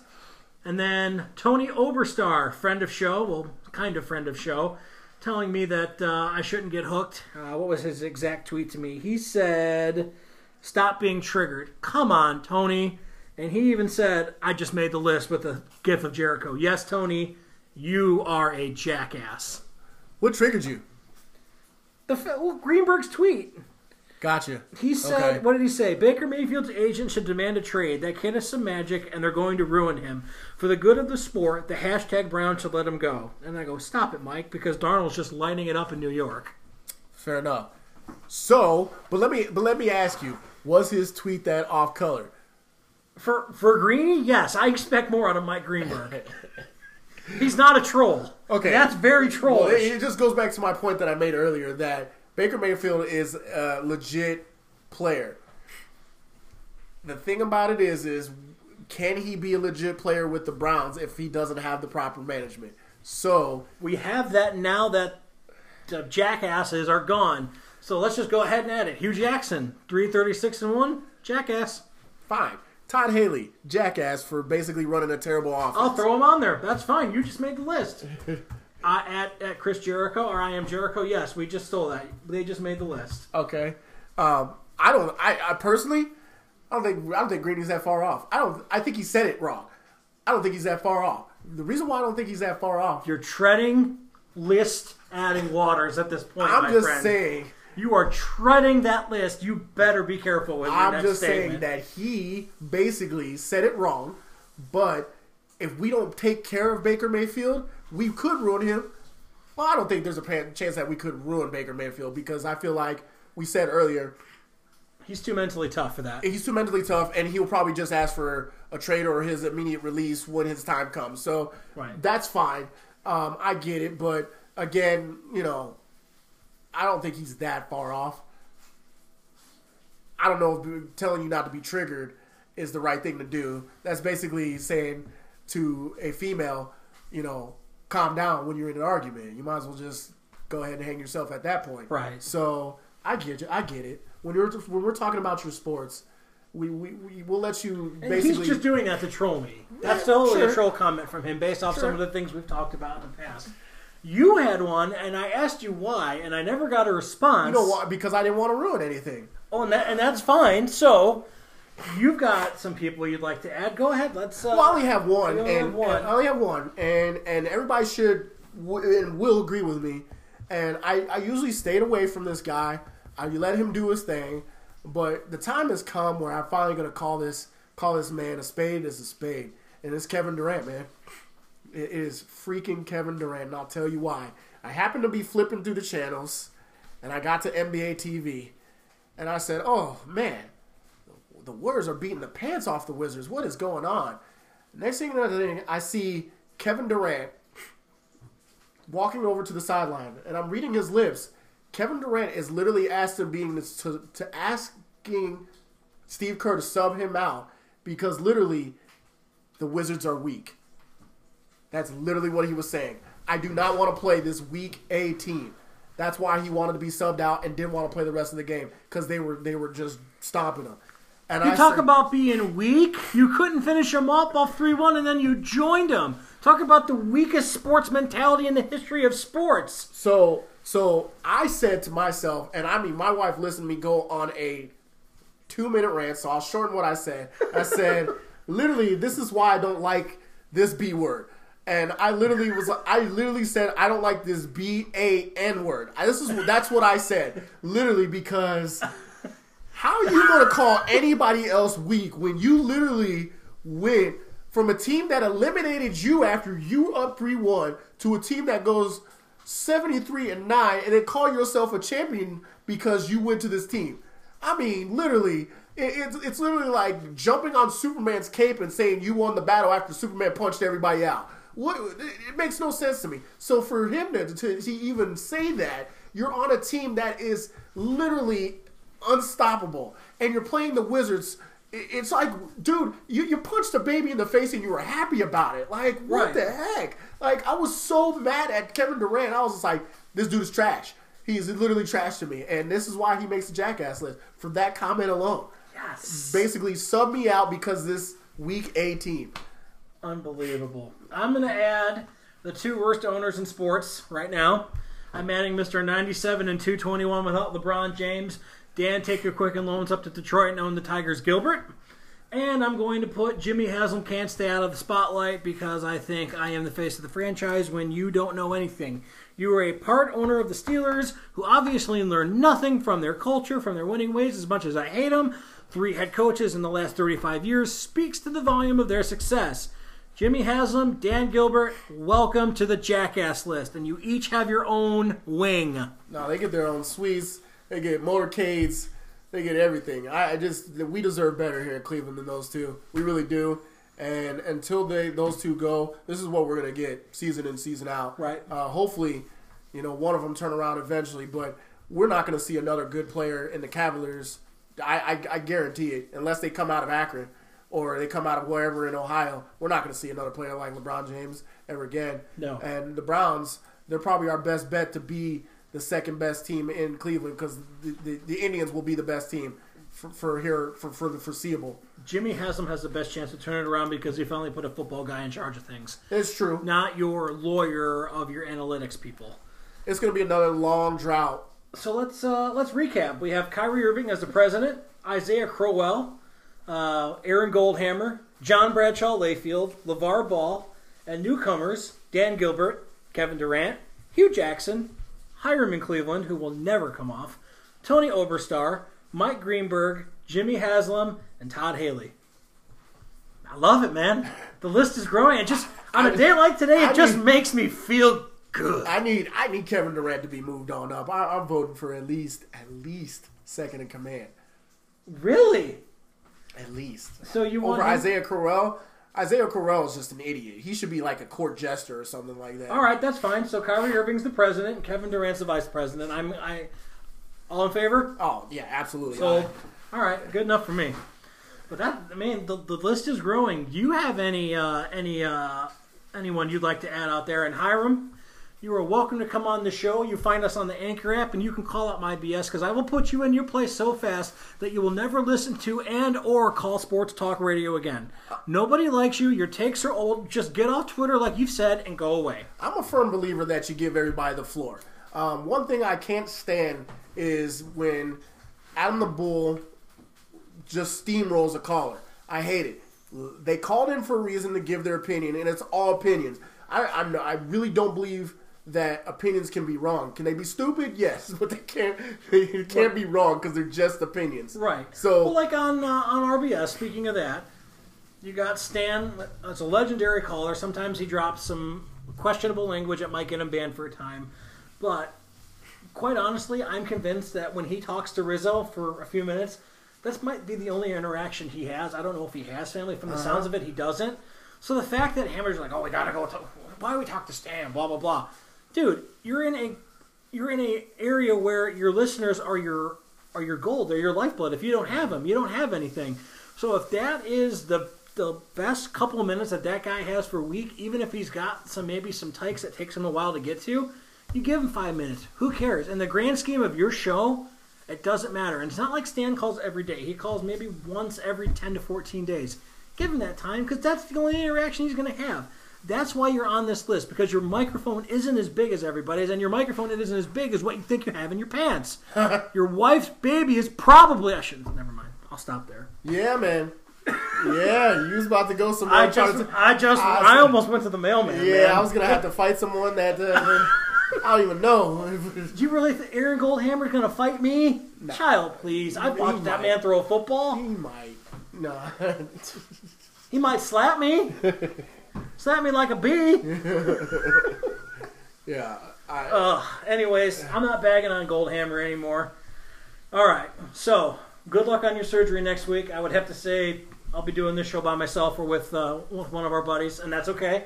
But if you're up for it, I will be at your house after work. Yeah, I'll try to do the best I can. I'm going to try to hang in there and see how I feel. But I can't make any promises, unfortunately, but good luck. This will be some of the last of the times I'm missing. I promise you that. It's all right. I'm fighting through it right now. I got a sinus headache that's out of this world, and I just can't wait for this to all be all said and done. So that's all right. It'll be done soon, and you'll feel great. You won't be congested anymore. You'll be able to breathe. Yeah, and that'll be great.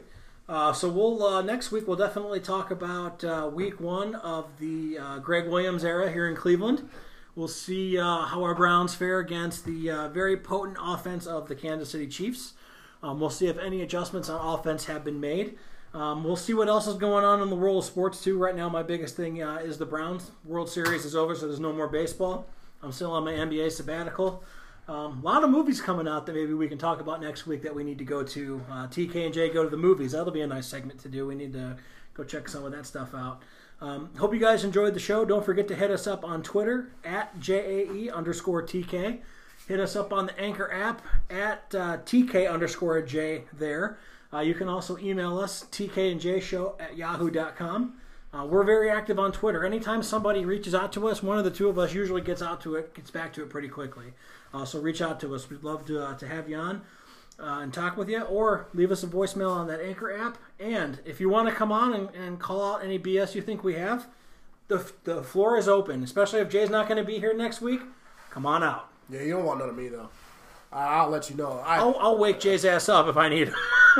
The thing about it is what people don't understand about me is I've been watching a subpar Michigan team in the state of Ohio for over 10 years, and I've heard it all, and I still don't back down.